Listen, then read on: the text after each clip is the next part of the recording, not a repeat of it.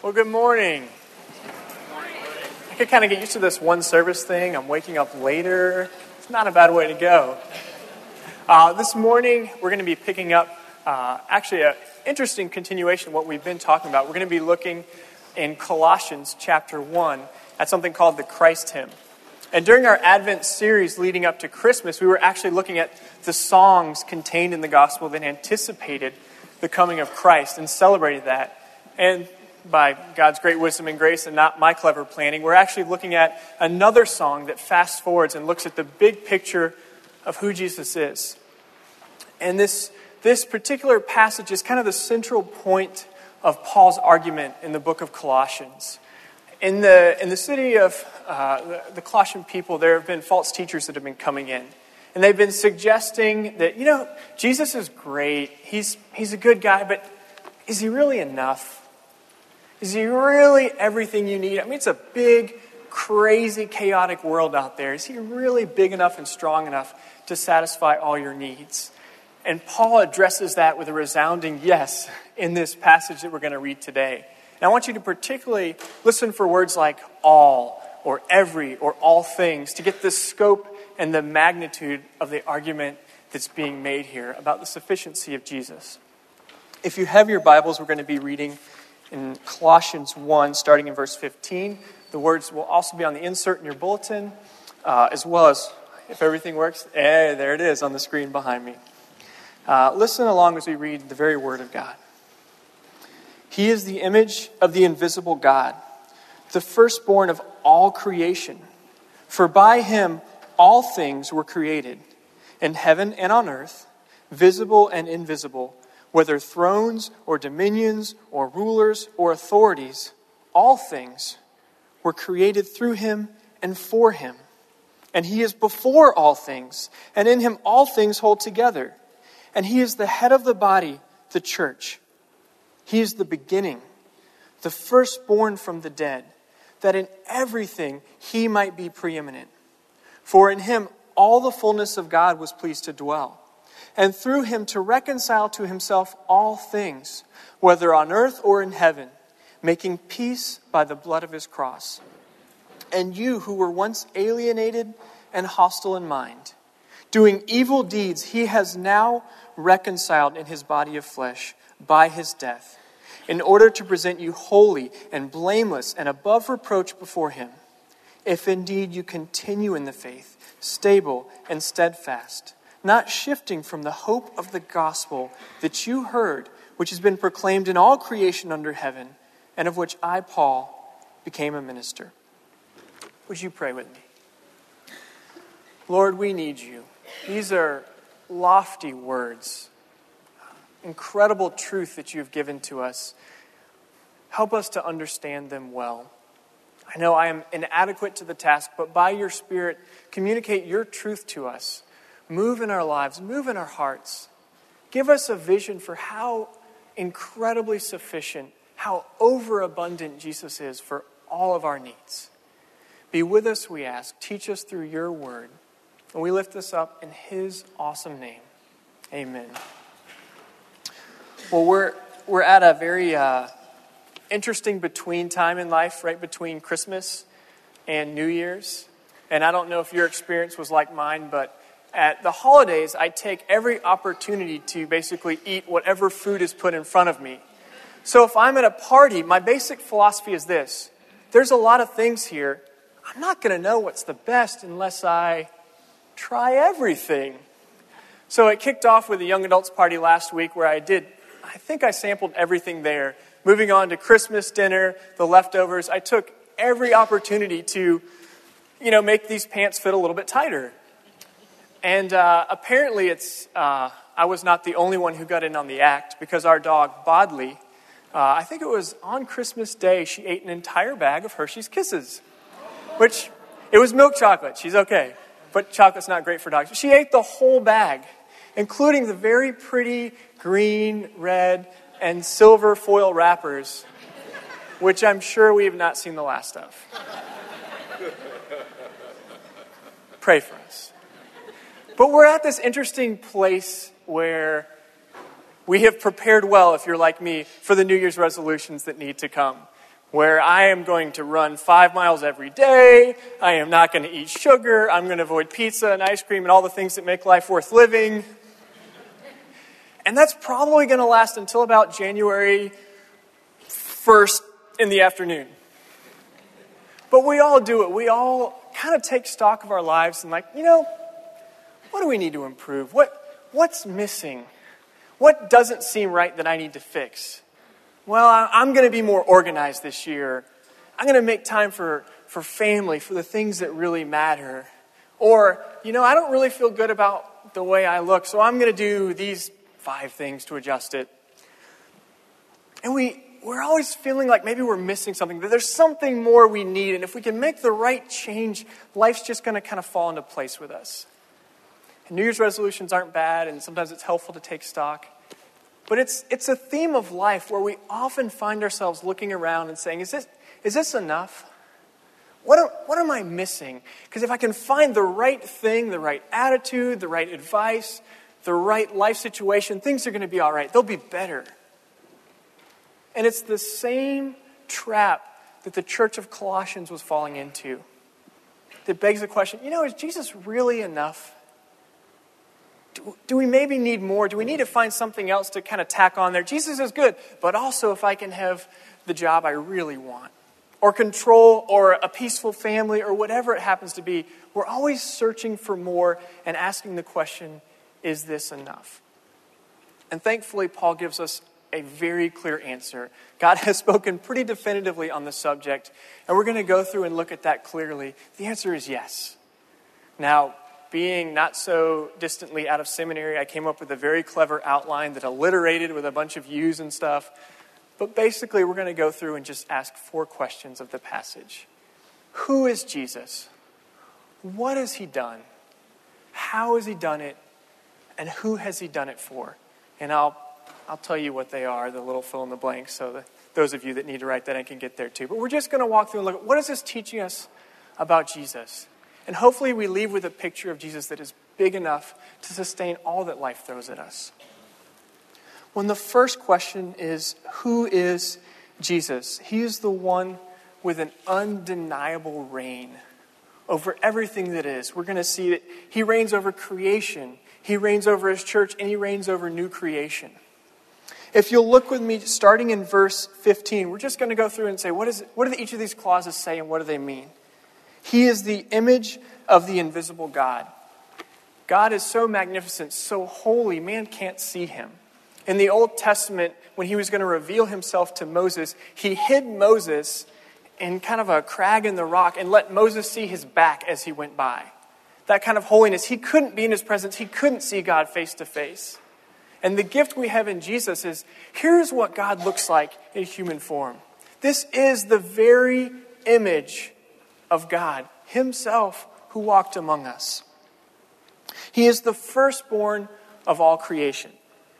Now, to be clear, what that doesn't mean, it doesn't mean that Jesus was created.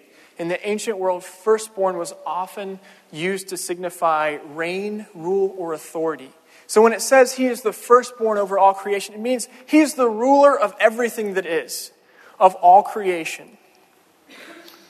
For by him, all things, there's that nice little phrase again, for by him all things were created. Everything that was made through Jesus. We often think of God the Father as the creator, which is appropriate. And Jesus is the means of creation. Through him, everything that is exists. And thankfully, Colossians, in case we didn't understand what all things meant, it spells it out quite clearly for us. Whether things in heaven or on earth, visible and invisible, whether thrones or dominions or rulers or authorities, all things were created through him and for him. So it's kind of covers everything that is visible, invisible, heaven, earth, powers. Everything that exists was made through Jesus. You can kind of see Paul's argument stacking up whether or not he's enough. Okay, he's kind of painting a clear picture. All things were made through him, and all things were made for him. We like to say around Orangewood that it's not about us. Well, this is kind of one of the places that we get it from. Everything that exists for the glory of Jesus. It's for him, everything that exists. And that phrase in there about the powers and the rulers and the authorities, in ancient times that probably would have been understood as spiritual powers. And probably spiritual powers at least consisting of darkness too. The things that scare you and threaten your life. Those things are under the reign of Christ as well. Those things are not escaping his authority, his rule, and his power. He is the one who reigns over all of creation. Every star, every universe, every molecule, every ant, all things. It is an all-encompassing rule that Jesus has. It continues on. And he is before all things. This is another reason we know he's not created, because he was there before there was anything. When God existed before he made the world, Jesus was there. He is before all things. And in him, all things hold together. Paul just kind of keeps piling it on, trying to get us to the point where our brain is ready to explode. He made all things. He was before all things. And he is the one that makes gravity work. He is the one that holds atoms together. He is the one that makes the universe continue spinning on as it should. He holds everything together right now, actively. Well, that's kind of a big deal. He truly reigns over everything. Before all things, made all things, and holds all things together. Then Paul moves on. Okay, he's Lord of creation. He's also head of the church, his body. Myself, Jeff, Joe, we're not the head of Orangewood. And if we've led you to believe that, we're sorry. Jesus is the head of Orangewood. Jesus is the head of every true church. He is the one we look to. He is the one who leads us, whether it's in Alabama or Albania. Jesus is the head of his church wherever it is found. And it's interesting because Jesus tends to exercise his rule through the church. It's probably not how I would have designed it. For God to exercise his reign and his rule and to bring about his justice and his mercy and his love through knuckleheads like me, I probably would have been like, whoa, okay, maybe you should rethink that a little bit. But he's the ruler of all universe, and he has established his church to be one of the primary vehicles where he establishes that rule, where he blesses the world through that. He's the ruler of creation. He's the ruler of his church. And he's the ruler of new creation. In verse 18, we continue on. He is the beginning, the firstborn from the dead. Now, that's some pretty good news. You can basically break down the story of human history into kind of 4 big panels. There's creation. Everything is good. God has made it. Man and God are in right relationship. Things are humming along great. Then there's the fall. When mankind rebels against God and says, you know what, I'd rather do it my way, even though that's horrible and worse. And it brings a curse upon all of creation. Death, disease, destruction enter in. A curse comes on everything that exists. Creation, fall. Then Christ comes and brings redemption. In the last panel, consummation or fulfillment, it's when he's going to come back and restore all things. And this little phrase, he is the beginning, means it has started. When Jesus rose from the dead, death, sin, and destruction were finished. They were destroyed. Their power still exists, but it was a promise that one day these things are going to be eradicated because Jesus won, because death couldn't contain him. That's what it means when it says, he is the beginning. All the things that are wrong and broken in this world are on a ticking clock. It is as if Christ is saying, cancer, you're not going to last. Hard relationships, you are not long for this world.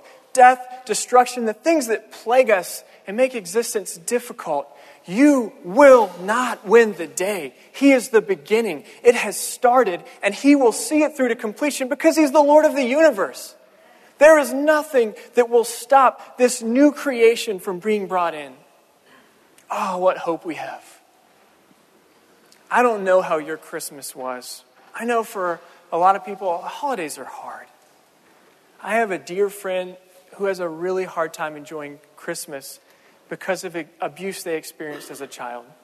It's just hard. Some of you, this is the first Christmas without someone you love dearly.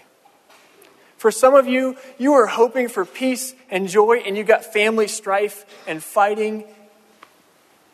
Maybe you were alone. Christmas may have been a dark time.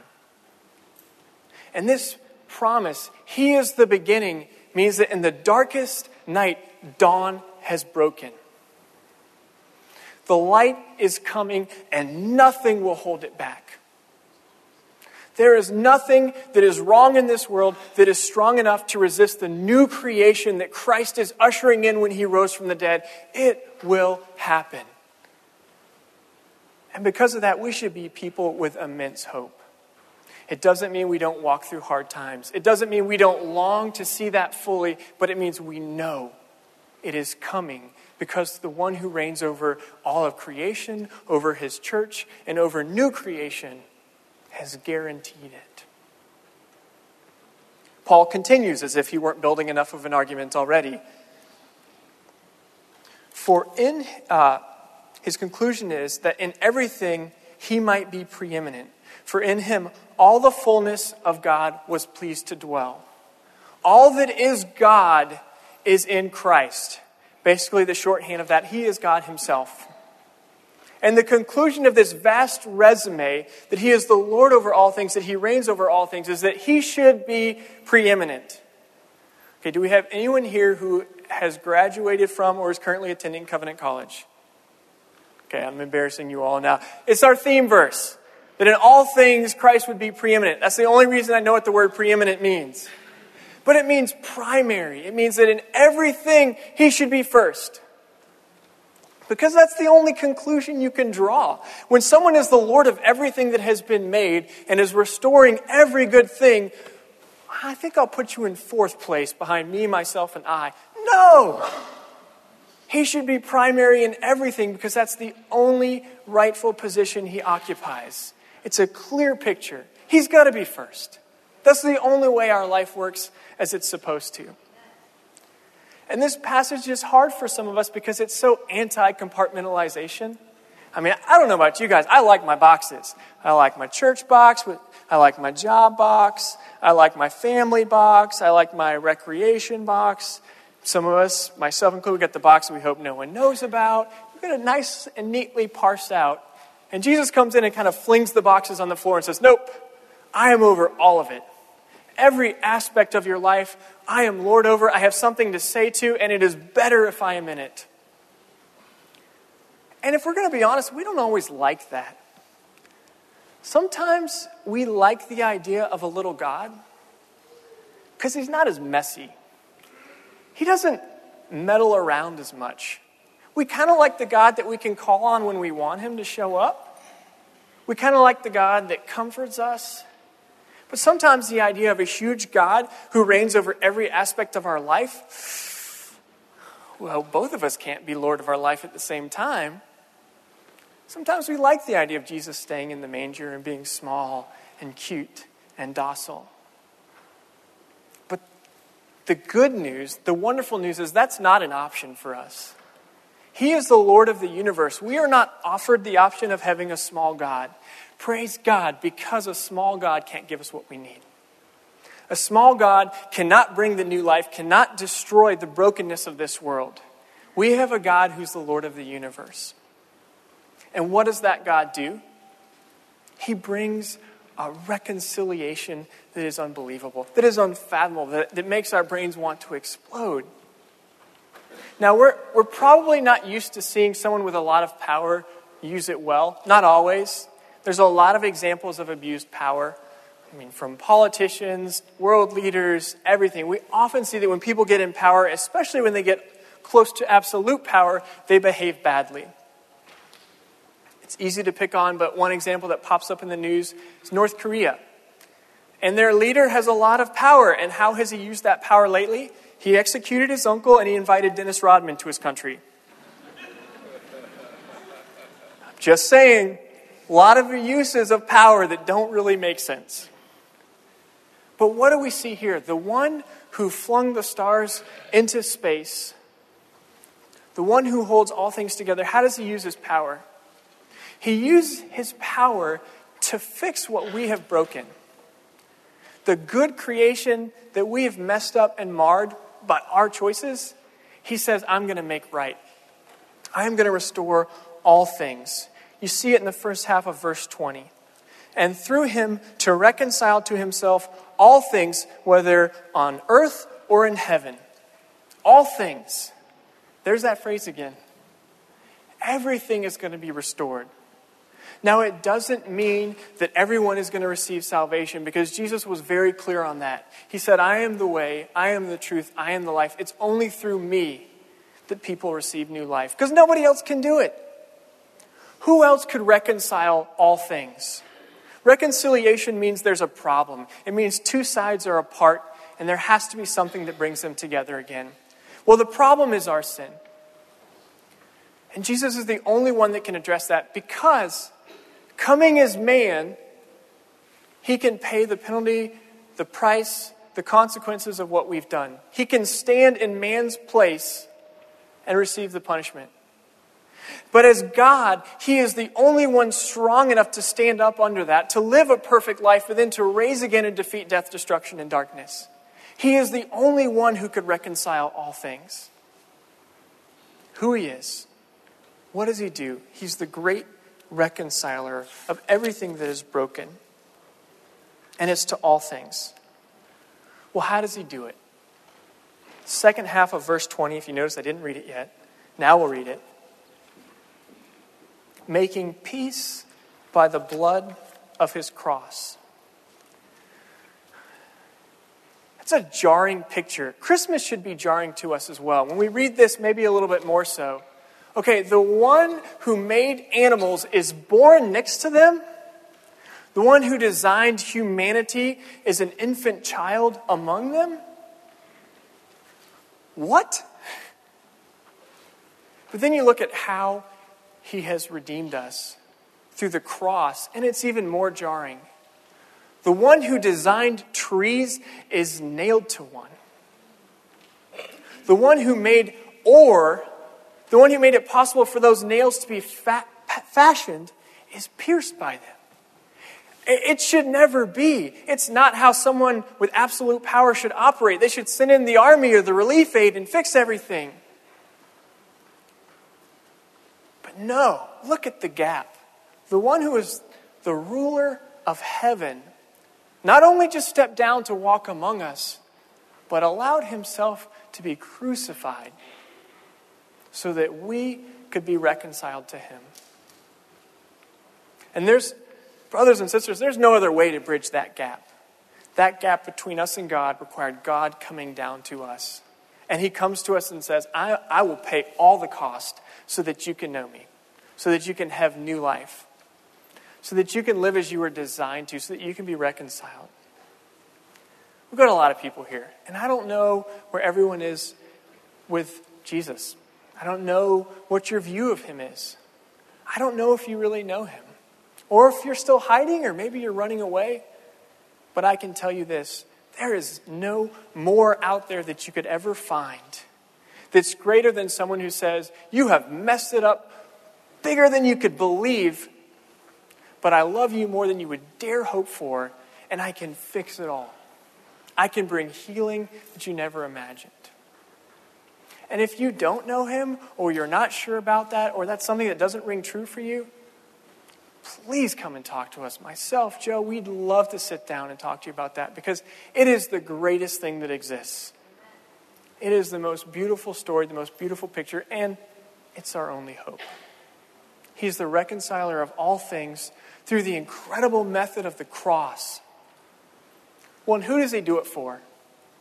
Grateful, deserving people, the righteous among us. He does it for an undeserving and unworthy people. Picking up in verse 21. And you, that's us, who once were alienated and hostile in mind, doing evil deeds, he is now reconciled in his body of flesh by his death, in order to present you holy and blameless and above reproach before him. The picture is almost like somebody that's very sick and in the hospital. And sometimes when the doctors come and try to care for them, they are fighting them off because they're not in their right mind. It's almost like that, but instead we've got a knife and we're slashing at God saying, get away from me, I don't want you. And undeserving people who are hostile to him in their minds, doing evil deeds. And basically the picture is that he comes and subdues us and says, no, I know what you need. I am bringing you life. Even though you don't need it, you don't know you need it. You may not even want it, but it's the best thing. It's the only thing. He offers that grace, that love to an undeserving people and makes us holy and blameless in his sight. That is good news. So you see the picture that Paul is presenting here when he asks the question, is Jesus enough? He doesn't leave a lot of doubt, does he? Well, he's the Lord of the universe. He's going to reconcile all things. He does it through the most unbelievable method possible for really undeserving people. Yeah, you're going to find something better than that out there. No way. But we tend to look. What's your view of Jesus this morning? Do you see this cosmic, gracious God who knows you personally? Or are you still wondering if he's enough? Is he enough for my really hard marriage right now where I don't see the light coming? Is he enough to combat my deep heartache that I'm experiencing?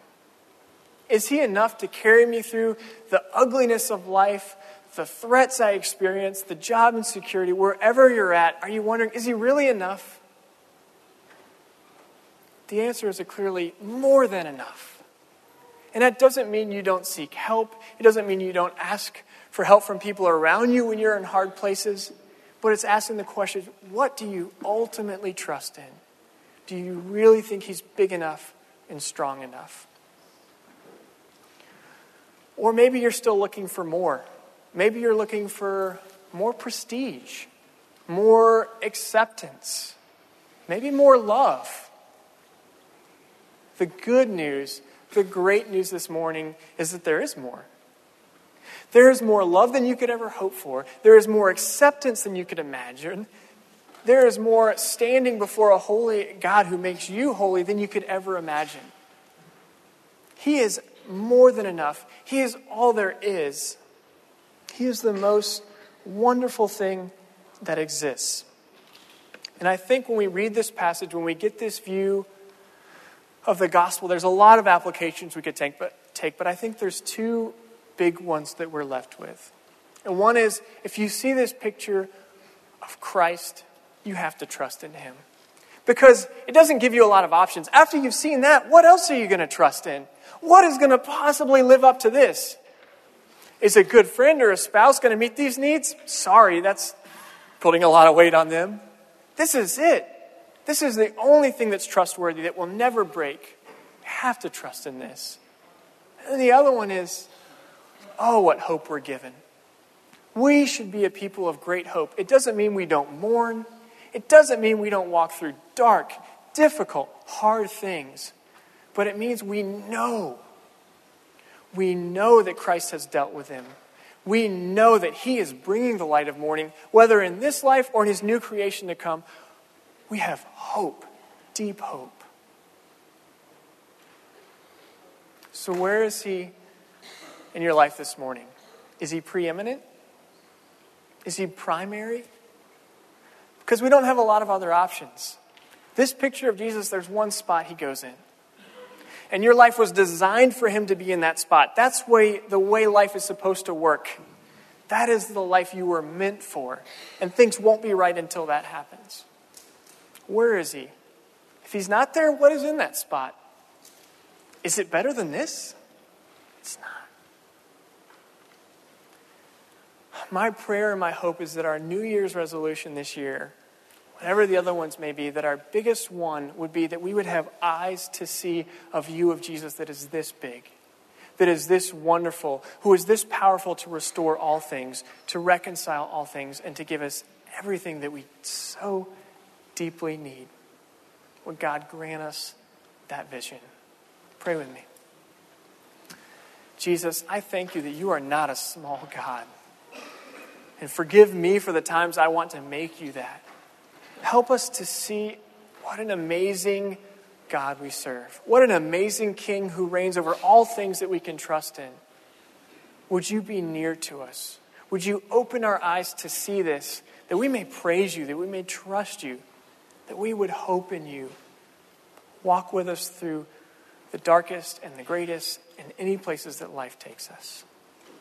We ask this in the name of our risen, awesome, all-reigning Savior Jesus. Amen.